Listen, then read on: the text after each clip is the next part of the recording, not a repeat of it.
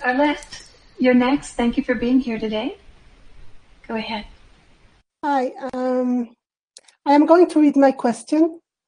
So I have asthma, which is a psychosomatic illness and a chronic condition. And I know that healing with intent is possible, but I sometimes get frustrated because I haven't been able to heal myself. With other issues, for example, remote viewing, it is easier to come to terms with baby steps. Yet with an illness, and especially with a life-threatening one, which is not my case, it might be more frustrating when results are not evident. My questions are, which is the best way to know where I or anyone has to go to get rid of their illness, and how can we deal with frustration? Well, dealing with your own illness has one extra issue in it that it doesn't have when you're dealing with somebody else's illness. To be effective in healing, you have to be able to get into that intuitive state, that being level state, and stay there. And you need to be detached from your ego.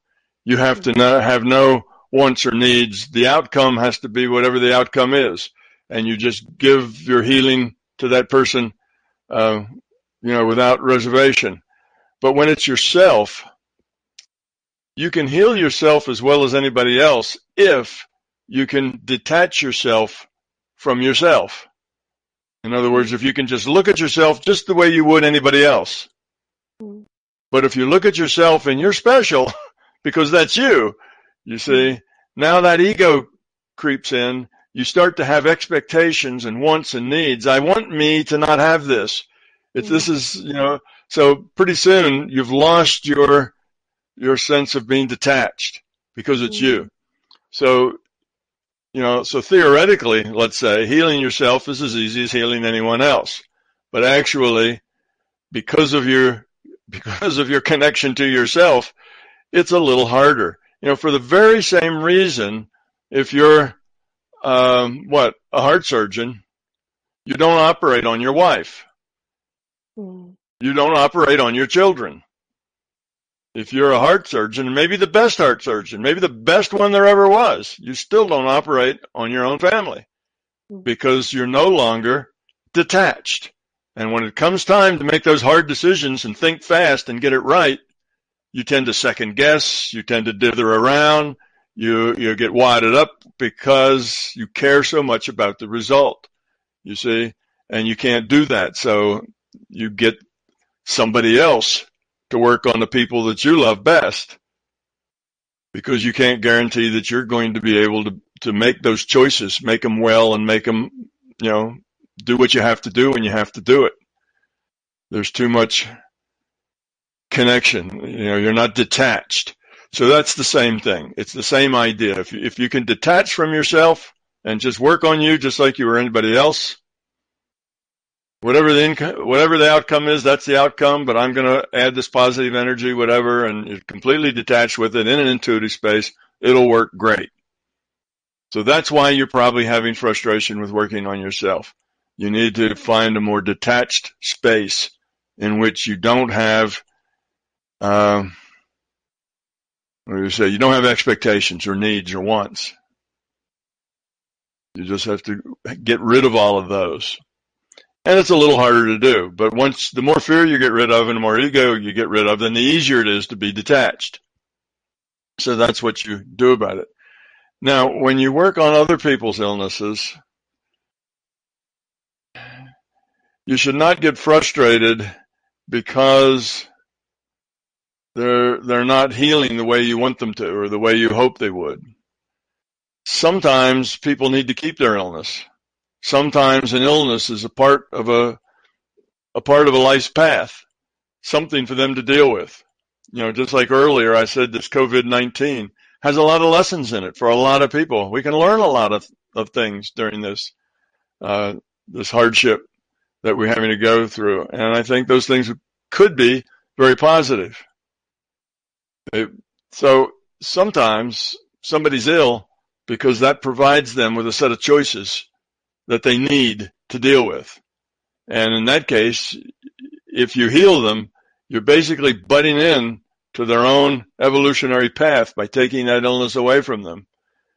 In those cases, generally the way you know whether you're doing that, particularly in the beginning, when you're not really good at getting information out of the database about the person and why they're sick and so on, what happens is if you try to heal them and you find out it just doesn't work or won't work for long, it's like you give them all that energy, it's looking really good, and then 5 minutes later you look in and it's all back just the way it was. And then you do it again, and then then it's all back just the way it was, and it resists you. You kind of feel this pushback from the healing. Well, that is a message that says just leave it alone. It is what it is. It needs to be that way. They'll just have to deal with that. Even if that means, they're going to die or something else happens, they'll have to deal with that. And I've found from experience that if you try to overrun that, basically overrun their free will with yours, and you heal them anyway, even though that's on their path, they will just find a way to get back to that same spot. In a few months, they'll have another disease, or something else will happen, or they'll get a relapse, or they'll get run over by a truck in traffic. Something else will happen that puts them back into a similar situation, because that's where they need to be. So even if you do have enough power to overrun their free will, usually it's only a temporary thing that they will then put themselves back in a position, maybe a totally different context, but they'll put themselves back in the same kind of place again.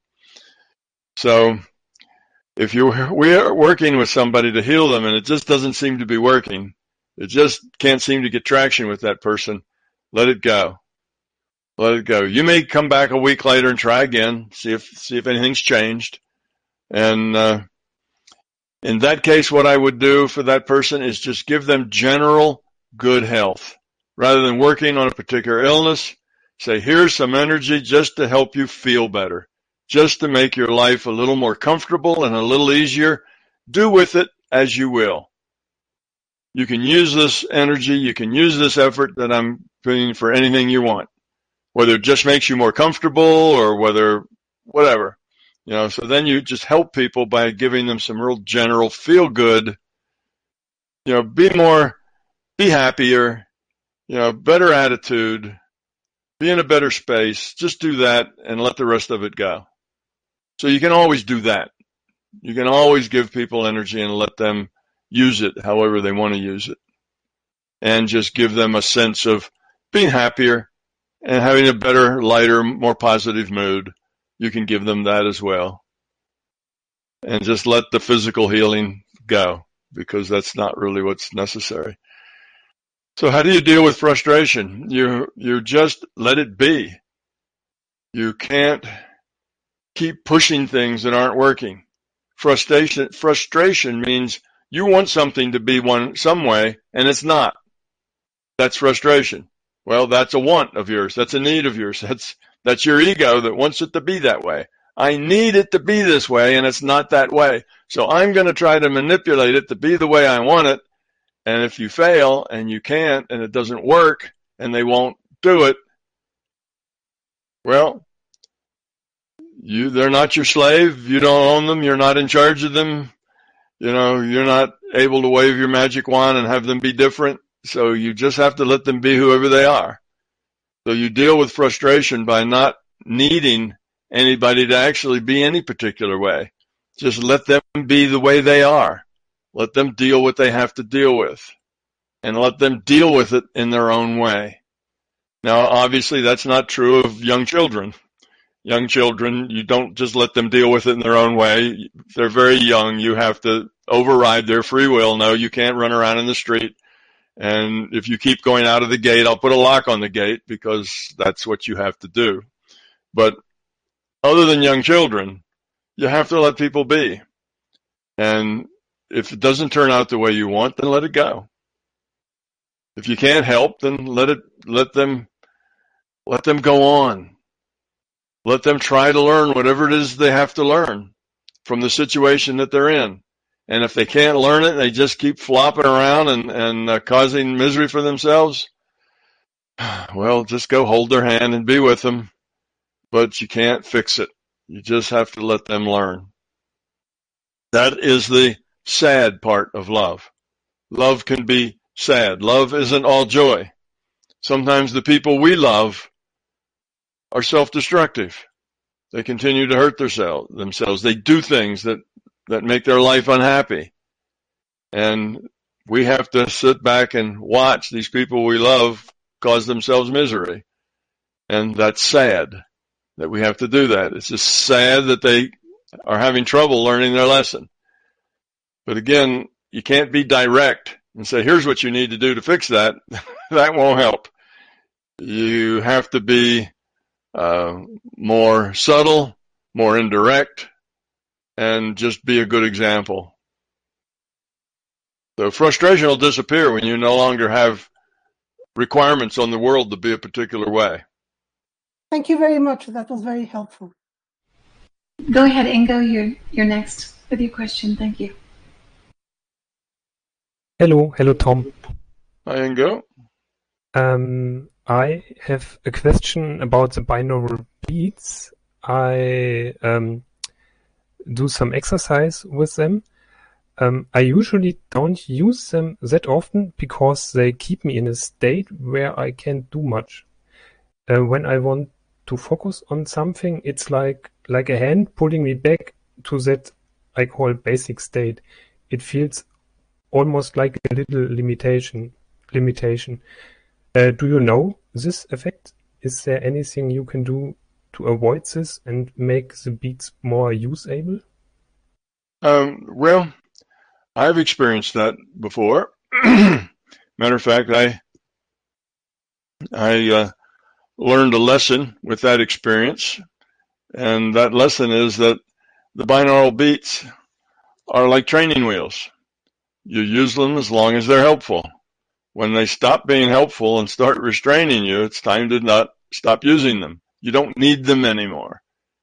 You can do better without them.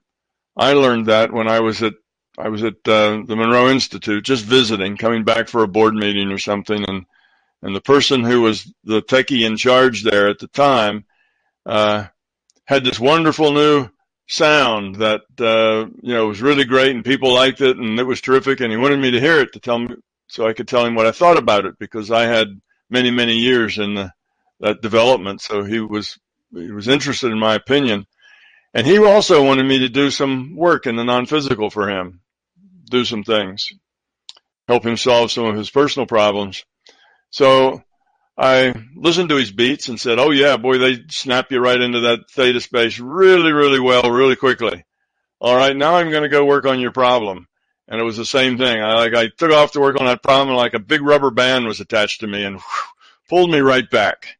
And I said, well, that's odd. That's never happened before. All right, let's go again. And another big rubber band just snapped me right back. So I told him, I said, hey, would you just turn that binaural beat off and just put a little pink noise on, or nothing at all? And he did. And as soon as that pink noise went on, I was gone doing the things I needed to do. And was very effective at doing the things I needed to do. So that was the first time that I realized that the binaural beats will take you and put you into a theta state and hold you there, period.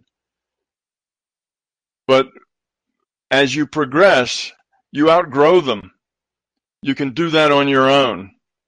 And now the holding you there isn't what you want. Your mind needs to go into other, maybe more complex states. It doesn't need to just sit in that 4 hertz state. But this binaural beat is holding you right there in that 4 hertz state. So I'd say take them off. You don't really need them. And you may, if you're habituated to them, where you use them all the time, then you may think you need them for a while, but I suspect if you go without them, you'll find you can get to your point consciousness state very easily after a few weeks or a few months of practice, and you'll do better without the binaural beats. So they're a great tool for beginners. By beginners, I mean people who haven't spent a lot of time meditating, to get into a theta state and find point consciousness, because they kind of nudge you into that state and hold you there. Otherwise, beginners would have a hard time getting there, and if they did get there, they'd stay there for about 30 seconds and then they'd be gone. And then they'd come back and stay there for another 10 seconds and they'd be gone. And it wouldn't be stable. Where they listen to the binaural beats, it puts them there and makes it stable for them, keeps them there so they can actually do an exercise while they're there. But it also holds you back. So good, like training wheels on a bike. Good things for beginners, just learning how to ride a bike, but you're not going to be a bike rider in the Olympics if you still have training wheels on. They just get in the way. Okay, I didn't use them that often, and I'm used to do it without the beats, and I think maybe I try, maybe I can use them, but yeah, I go without them. Yeah, or use them for when they help you. But once you get in a good state and you feel like, you're in, like you've got it all under control, you know what you're doing, then just turn off the volume. If they're helpful because you're maybe in a noisy environment or someplace to get you started, and then turn them off. You don't have to listen to them through the whole thing. Sometimes people do use them just because they're in a particularly difficult environment to get them started, and then once they get going, if you're listening to it through a little MP3 player, it's easy to flick your thumb and just turn the volume down or something like that. But yeah, they are not for advanced work. They're just to help beginners get into that state and stay there. And my second question is about letting go, one of my favorite topics. I shortened the question. Is it possible to train how to let go of something, maybe stressful feelings? Can you specifically training that, like remote viewing, or can you only reach that after you have reduced your entropy enough? I have short moments where I can feel how it may feels like to let go of something, but this is only for a few seconds. It feels very good, but I can't grab or hold this feeling. Yes, well, letting go means that you no longer have your ego attached to it, which means you no longer have fear that is connecting you to that thing you're trying to let go of. Okay, so as long as you have that ego, that fear that's attached to the thing you'd like to let go of, then you can't let it go. You see, so that's the problem. When you talk about letting go, again, we're talking about detaching fear and ego, the connection to whatever that thing is you want to let go of. So if you can get rid of that attachment, then letting go will be easy. And what you're doing is you're pushing it away enough that you get a few seconds or a little bit of time of it not being there. You're kind of pushing it out of sight. Sweeping the dirt under the rug, putting it to where it doesn't affect you. And you're saying, oh, that feels nice. I can see what that would be like, not to have this burden, not to carry this burden around. But there it is. That's because you still have the attachment. Your ego is still connected to that thing. You haven't severed that connection. There's a tentacle of fear someplace. And once you get rid of that connection, then letting it go is easy. It's just a matter of having the intent, I don't need that anymore. So it's you're still connected to it in some way. You can think of that connection as sort of like a rubber band, not sort of like the rubber band that pulls you back into the state. It's a rubber band, it's like that. That rubber band is your attachment to that thing being that way, that fear, that ego, that problem, that something else. And you shove it away, but that rubber band just pulls it right back. You can't let go of it, and you need to get rid of that attachment, which means you need to take a big pair of scissors and cut that rubber band. That rubber band is a metaphor for the ego or for the fear. So you just need to cut that, and then you let go of it. So yes, letting go will lower your entropy, letting go of fear, letting go of ego. but you have to cut your connection to it. That's like people who are empaths sometimes get overwhelmed with all the information they get. They hear everybody's conversation. They feel everybody's feelings, and it's overwhelming that they get so much information. That's because they create a connection with everybody. They create a connection. They have kind of a need to know, a need to be plugged in. It's sort of like the people who watch the news all the time because they feel like they have to know everything that's going on in the world. It's a need of theirs to know that. And if you let go of the attachment and let go of that connection, then you don't have that problem. People talk about non-physical entities or other entities using their mind to do things to people. The person that's trying to give you a headache rather than take your headache away. The person who's trying to convince you to give them your money, and they're using intent and so on. Well, if you have a connection to that person, if you're somehow connected, then that's the pathway by which you can be exploited. But if you don't have that connection, if you just turn that off or let it go, your ego or your fear is not connected, then they can't hurt you. They can't touch you. They can send whatever kind of negative energy they want your direction, but it just doesn't stick because you don't accept it, because you don't have that connection. But if you're afraid of them, and you're afraid that they're going to be sending you stuff, and you're afraid that they might make you ill, that fear is a connection to them. And with that connection, they can make you ill. See, it's a similar sort of thing. So it's easy to let go once you sever the connection you have to it with the ego. But until that, all you're doing is pushing it out of sight, and it always will come back. Yeah, I noticed that. Okay, thank you very much, Tom. Thank you, Ingo. Guillaume, go ahead with your question. Thank you. Hello there. Thank you for having me. So, Tom, my question is about your future book, Primal Man and Primal Woman. Mm-hmm. I just wanted to know if you're working at it at the moment and when it will be released. And I will really like to hear some of your wisdom about man and woman relationship in that time where we pass 24 hour on 24 hour in quarantine with our sweet elf. So we'd just like to hear a bit about it. Okay, well, to the book, I have not been writing it for a long time, so it's not making any progress at all as far as getting words on paper. I just have too much else to do, and I don't have time. And the reason I say that is I do have time in little bits and pieces, 15 minutes here, an hour there, that sort of thing. My day has little splotches of time scattered all through it, but I can't write a book that way. I need to be able to write a book by sitting down and taking a day or 4 or 5 hours at least at a block, to work on it, to get your mind in it, to work with it. I can't.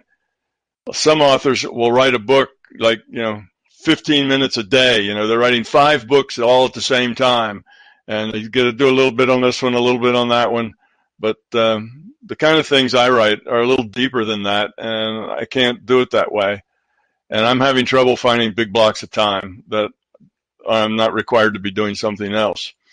So not making much progress there, but it is growing and I am still learning and coming up with things that I want to include in it all the time, because I'm still, being aware, still learning, still observing, seeing how things work. Sometimes letting little, talking with people, giving them some information, see how they react to that, what their attitudes are. Does it help? So I'm getting more and more information, and so the book's getting better and better in its potential, but hasn't done much in its actuality for a while. I do have about 20 written pages that have been there for years on my website. If you go to my website, you can go to downloads, I think, and find that probably at the bottom of the list because it's been there the longest. And that hasn't changed much, but that is only a very small part of the kind of the logical skeleton of what it is I'm talking about. That's maybe a 5 or 10%. So it's not really a good idea what the book's about, but a little bit of the idea of how I'm approaching it. You'll get an idea there. Okay, so that's it about the book. And one other thing I would say about the book is another reason that I'm not really pushing too hard, although I don't know that I could make time, even if I really, really tried to force time in my schedule. I'm not sure I could do it, but even if I could, I'm also a little concerned about the timing on publishing such a book. If the timing isn't right, then it doesn't do well. So you don't want to publish something ahead of its time or after its time. You want to publish it when its time is ripe. And that's important. Otherwise, it just, people won't be able to process it. So the things that I'm talking about in the book are things that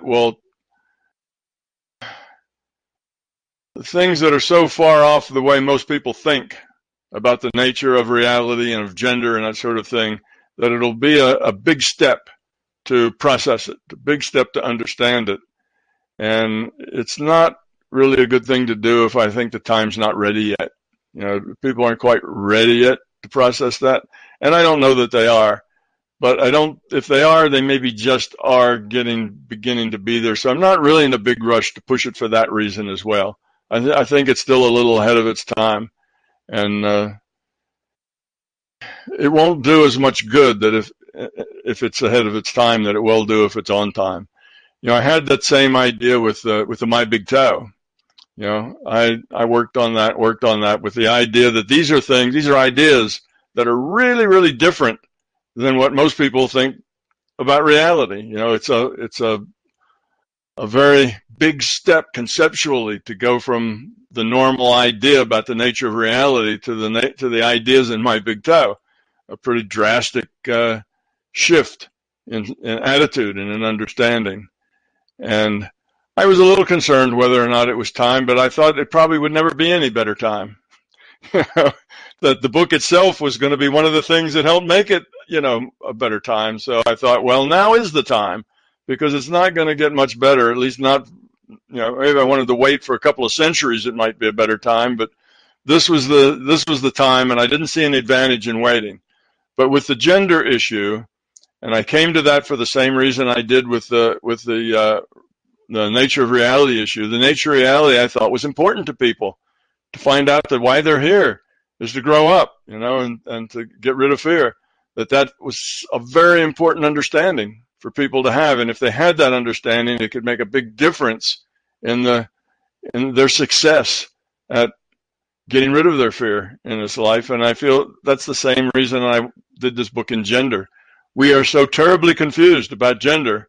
We probably are more confused about who we are as male or female today than we ever have been for the last 200,000 years that we've been crawling around, as a species.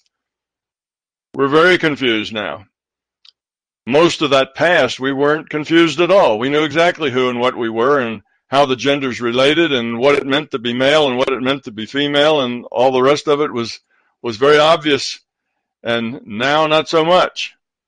And part of that isn't just because we're dumber than our ancestors were or more confused, but the environment in which our instincts tend to focus around procreation and survival. That's where your instincts are wrapped around those two axles, those two things. And so we have a lot of instincts that have to do with survival and instincts that have to do with procreation. And those instincts are developed in response to an environment, right? You develop instincts that help you procreate and survive. And procreating and surviving are connected to each other. Those aren't two independent things. If your species survives, you have to procreate. You have to have more being born than are being killed, otherwise eventually you become extinct. So instincts evolved in an environment that isn't much at all like the environment we live in today. So that's part of the problem. We're now have instincts that are 200,000 years old, or let's say even 100,000 years old, or 10,000 years 10,000 years old, and we've got a totally different social system of interacting with each other that we're interacting in. So we have to make a turn. And that turn is going to be a major shift in attitudes and understandings that will take us from frustration and unhappiness and the war between the sexes to where we need to be, where the genders are perfect complement of each other. And we can do that again, but we've got to make this turn. So it's the same kind of thing that motivated me to make MBT. With MBT, we have to make this turn away from self-centeredness toward becoming love. Otherwise, we're just going to end up, more and more dysfunction. And it's a really big turn to make. It's a very important part of mankind's evolution to make that turn from self-centeredness to other-centeredness. So that was a thing that I thought was needed, and this thing with gender is the same way. We have to make this turn, and we need to understand what's going on and why, and what our instincts are, and what our gender means to us, and as a people and as individuals. So that's what it's about. But though we were pretty, I think, much more ready to make this turn from self-centeredness to other-centeredness, I'm not sure we're quite ready yet to make that turn in the gender world. I think that may be a few decades out in front of us yet. I don't think it's centuries. I think it may just be a decade or so out in front of us yet. So I don't know. Now, I don't need to wait until it's happening. I just need to wait until people are at a point where they can actually read and understand. So that's part of where I am on the book. Now, okay, what about you and your significant others? Your family, your husbands, your wives, your children, your parents, the people that are close to you.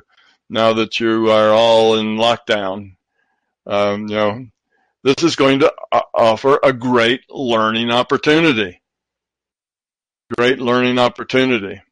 Before, we had these busy lives that kind of, you might think of them as a rut. It's the things we do. Okay, every day we get up, we eat breakfast, we go to work, then we come back at 5 or 6 o'clock at night,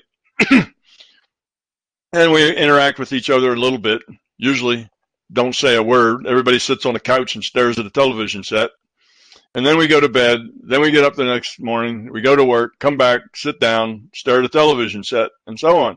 When we have that kind of a life, it's real easy for us to accommodate ourselves to relationships that we don't really have to spend much time involved with. All right, we have to sit next to each other while we're watching TV. Well, that's not a whole lot of interaction going on there, unless maybe we discuss the TV show. We have dinner and breakfast with each other, probably not lunch because we're at work when that happens. And the interaction really required for a good relationship has a hard time taking place in that kind of a lifestyle. So you have children who think that their little social clique that they're in are the only important people on the planet. Everybody else is just in the way, including their parents and including their siblings. And if your children have a year or two difference, then they don't, they have their own little clique, their own little group that they're in. And except for that little group of their peers, everybody else just isn't that important. Everybody else is, if anything, they're more a nuisance. The parents always want them to do this and don't wear that and wear that. And yes, you can go. No, you can't. The parents are always there making rules, and that's a nuisance. The other kids that are not in their clique, well, they're all a nuisance. So you have people growing up in these little cliques and social groups instead of growing up in a family that's a social group. The kids fight with each other because their social groups don't include their siblings. Their social groups is that little clique at school. School doesn't have anything to do about learning. School is a social, is social time. learning's on the side. And, you know, the kids think the parents just don't understand and they don't get it.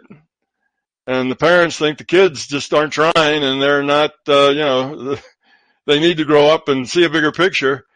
And the whole family is really not together as a family. It's like people sharing space. It's almost like, you know, you and 3 other roommates get an apartment someplace. You know, it's that kind. Everybody tries to stay polite to each other just because that makes life easier, but they're not really sharing themselves with each other. And now that they're going to have to stay home together, that's going to throw a wrench in the monkey works, or a monkey wrench in the works, or something, whatever that metaphor is. That's going to create issues. Suddenly there's going to be problems. You know, now you and the kids and your significant other are all, you know, in the house together 24/7. And there's a lot to learn there. There's a lot to learn. And the things that are most to learn are the things to let other people be who they are. Don't manipulate. Don't try to fix people by making the way you know they should be. Try to work with what you've got and who they are, rather than turn them into something that you think is better. You're always better to give suggestions and to point out different choices than you are to tell somebody what to do and how to do it. Particularly if they're teenagers, you know, that's trying to tell them what to do and how to do it is like throwing gasoline on a fire. That just is not a good thing to do. You just force them to do just the opposite of what you want, just because they can't do what you told them to do, because that would be giving up their own sense of self-worth. They are at a time where they're trying to define who they are, and following directions and following orders doesn't help them define who they are. So however old your children are, or however long you've been married to your spouse, or just not married to your significant other or whatever, this will change things. It's going to change the social dynamics, and that can be good or bad. If it changes it for good, people start to realize real interactions and relationships take time. You really have to share things, and sharing things has a lot to do with giving, not taking. It's like, okay, how can I get everybody else to do and be just the way I want them? That's just self-centeredness. You know, how can I help everybody else optimize what it is they are and what they want to do? See, that's different. So some people will crash and burn because they won't be able to rise to the occasion and give rather than take. They can't just walk out. Well, I got to go to the office now. I got to work late. See you later. Okay. They'll have to deal with it because they're living with it. And if even 10 or 20% of the people figure that out and actually, you know, reinvigorate their relationships, well, that will be wonderful. That would be wonderful. And hopefully there won't be too many that will immediately get a divorce as soon as they're able to get out of the house, because, you know, they've gone the other way, and they've both gotten more and more self-centered because both of them want it their way. Both of them need it their way. And, they can't get along because it's not their way. Of course, their way, of course, is the right way. It's not just that they're being selfish and they just want their way, but their way is the right way. It's the proper way. It's the way that needs to be done. That's the way everybody sees it. Everybody sees whatever their way is as the right way that needs to be done, and that everybody else is doing it the wrong way, unless it's because it's not their way. So, you know, I think there's a big opportunity. Some will miss it and they'll de-evolve into more self-centeredness, but I think a whole lot more will actually take this opportunity and realize that they have to give some more. They have to connect. They have to open up. They have to communicate. They have to not be so self-centered and so distracted. They're part of a family, and that family works together.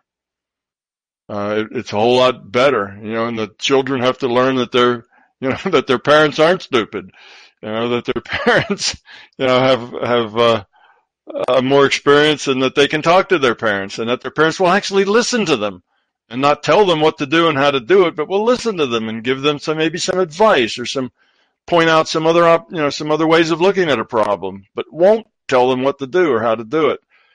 So these are the things that I hope will kind of come out of this. Families now spending time with each other. Oh no, I'm going to have to spend time with my family. My God, what am I going to do? Well, what you're going to have to do is grow up, or it's going to be a disaster if you don't. You're going to have to evolve to spend time closely with these people that you live with and grow up.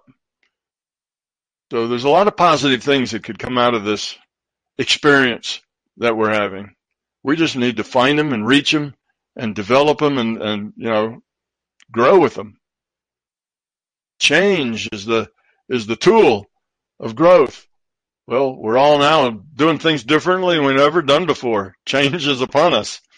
Well, let's learn from that change. Turn that change into growth.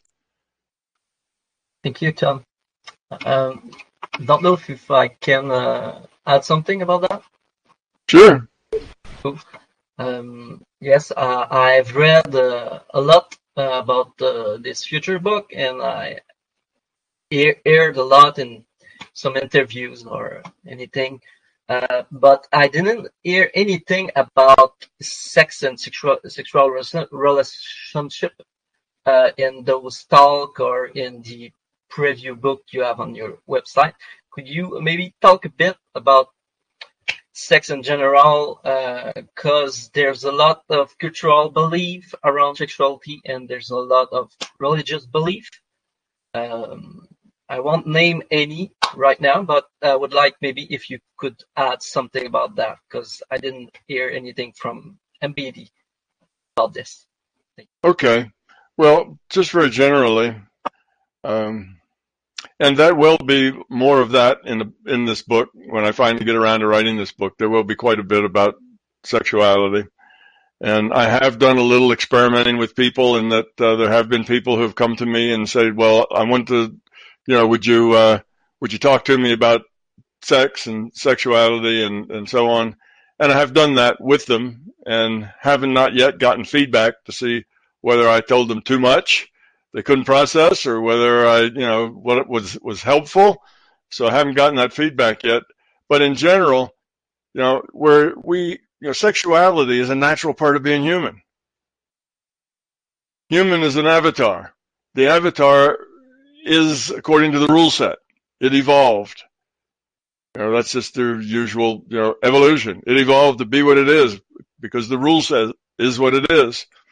So humans have to procreate. They have sex to procreate. In order for that procreation to keep up with the very violent environment they were in, they needed to procreate and be good at it, because otherwise the species would have gone extinct. All those that didn't procreate sufficiently, we don't know about them because they've been extinct for a long time. They didn't make it.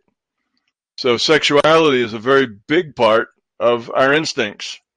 It's natural to us, and part of the problem we have with it is that if you get crossways, which means you get to where you're incompatible, your behavior and your thoughts and your beliefs are incompatible with your instincts, it will make you neurotic.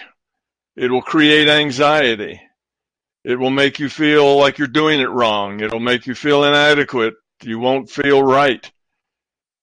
So we have these procreation instincts that are about our sexuality. And if we get crosswise with those, then we don't feel right, because instincts are strong things. If you get crosswise and your instinct says you need to go right, and you go left instead, that'll leave you feeling wrong. You'll have a sense of wrongness. You'll have a sense of not done it right. You'll have a sense of failure. You'll have a sense of being inadequate. because those instincts are strong. They're deep in us. That's what we are. It's how we are. So we have to understand that our instincts are old, created from a different environment. Sometimes our environment now, sometimes our understanding now is crosswise with our instincts. And in which case, we get neurotic about sexuality. You know, that's Jesus' country I live in, the USA. You know, it's normal. It's natural to be neurotic about sexuality. You know, most everybody's neurotic about sexuality. It comes from our history that we were settled primarily by religious groups that were fleeing being thrown out of Europe, I guess. They were chased out of Europe for their ideas that were unacceptable. And so they all came to America, and that's where a lot of our population started. So we tend to be a lot more provincial, a lot more, backward in our sense of sexuality than, say, do Europeans. Because after all, you got rid of all those people and sent them over to America. So Europeans have a much, what can we say, a much healthier attitude towards sexuality than Americans do in general. It's not such a big taboo concept or structure in Europe as it is here. So you have things like that. But when your culture sets you crosswise to your instincts, you feel bad. You're unhappy. You're insecure. It's just not a good place to be.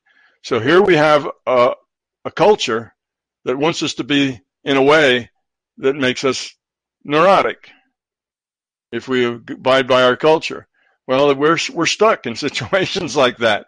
That's why we have such trouble with gender right now. That's one of the reasons we have so much trouble with gender right now. Gender and our culture don't get along with each other too well. And those instincts will be the last voice because that's tied into your DNA. You know, you can't do anything about that. So we need to learn to be able to meet all of our social connections and commitments and responsibilities and still stay in line or in consonance with our instincts. Now, that doesn't mean that we just have to do whatever our instincts say. It means we have to acknowledge this is the way my instincts are pushing me. I acknowledge that, and I choose to do something different. That's okay. That's how you change instincts. You choose to do something different. But and we need to do that. So it's not just we do whatever we want our instincts to do, but we have to acknowledge that the instinct's there and that we do have these feelings and that it is the way it is. We can't just deny it because that's what makes you crazy. That's what makes you neurotic. So you have to accept it. You have to understand it. You have to work with it. You have to realize that everybody has similar kinds of feelings and nudges and pushes and ideas. And even if the culture disagrees with that, you have to understand that they are there. These are feelings that are there. This is something that needs to be expressed, and you need to find ways to express it that will still work within your culture. Well, the instincts are going to have to change some, and the culture is going to have to change some. Both of those are going to have to change. And we do that not just being a slave to our instincts, but by embracing them, accepting them, and then working with them within the context of a different environment that we have now. So that's what I mean by working with your instincts, not necessarily being a slave to them, but working with them. And that's kind of where the sexuality comes in. So we are so confused in our gender and what it means to be male or female, and we've created so much self-centeredness that has gotten wrapped around gender now that didn't exist before. This so-called war between the sexes is just created a lot of self-centeredness on both sides that is unfortunate. And we'll have to overcome it. We'll have to outgrow it. But it's necessary that we go through this turn, this change. Environment's different. We need to deal with things differently. Instincts need to change, but they don't change on a dime. Instincts are going to be around for a long time. So you'll learn to live with them, accept them. Don't try to bury them. Don't try to deny them. Don't try to call them evil or bad or anything else. It's just the way they are. Accept it. Doesn't mean you have to be a slave to it. So that's kind of about sexuality in a general way. We're sexual beings. That's part of being a human being. It's necessary for our species to have survived. In fact, the reason we, Homo sapiens, were the winner, the grand winner in the hominid sweepstakes, there was others. There was not only Neanderthal, but there were probably a half a dozen or more different human types walking around and competing with each other. It wasn't just Homo sapien. Homo sapien was one out of a half dozen, or maybe a dozen. I don't know. There were. We find more and more all the time. Human beings, Homo sapiens being one, and Homo sapiens is the only one left. And it's not because we were smarter than everybody else. It's not because we were bigger and stronger and more warlike than everybody else, so we killed the rest of them off. That's not what happened. We outbred them. We simply had more surviving children more often than any of the others. And we outbred them, so we just overwhelmed them genetically. We subsumed them mostly, interbred with them, and they're part of our stock, but we were the many, they were the few, and they just got lost in the genetic sweepstakes. So here's Homo sapiens. Because of our procreation instincts and the way that we, the tools or the way that we evolved to procreate, that's why Homo sapiens was the winner. That's why we're here and they're not. That's why we have 7.5 billion people on the planet now. Making babies is something we're very good at, something we have, we have all the instincts and all of the hard wiring to do that. So, the winners were the sexy ones, the ones that could create more children faster, that we just overwhelmed everybody else. So we have these instincts that are a very strong part of our heritage.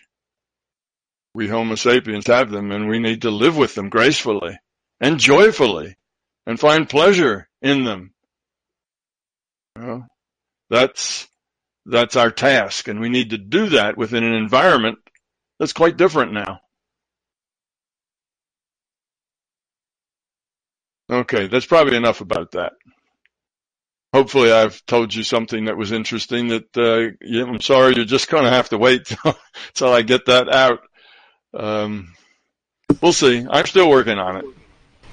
Thank you so much. Would like to see this book pretty soon. Thank you. So would I. I'd like to spend more time writing it, and hopefully the time will be right when I get it done.